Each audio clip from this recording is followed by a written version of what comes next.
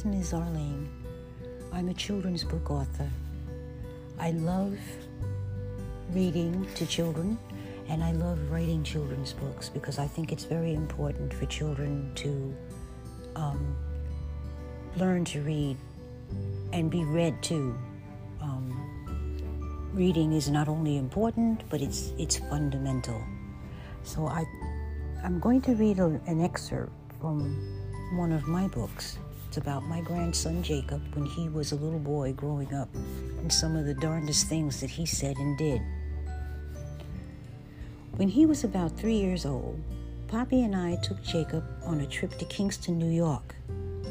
Poppy wanted to visit a tool store there and to try out a place to eat called the Texas Roadhouse.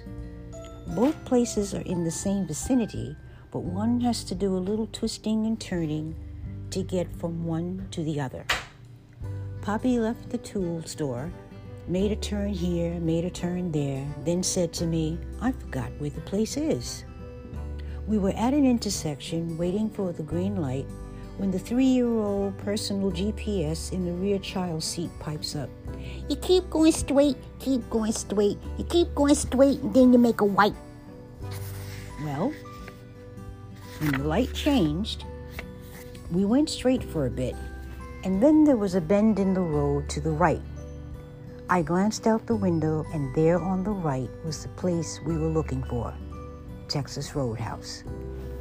Poppy and I were praising him for being so smart in finding the restaurant, one he had never been to before that day, I might add. He very matter-of-factly informed us, "Yeah, see, 'cause I know the roads." Indeed, he knew the roads, and it was just our good sense that we had listened to him and taken his directive. Besides, he did know the roads much better than any GPS device we could have bought. He's cute and cheaper, too. And that was just a short excerpt from my book, Jacob's Hard Head, and there will be others coming soon. Hope to see you and hope you enjoy. Bye.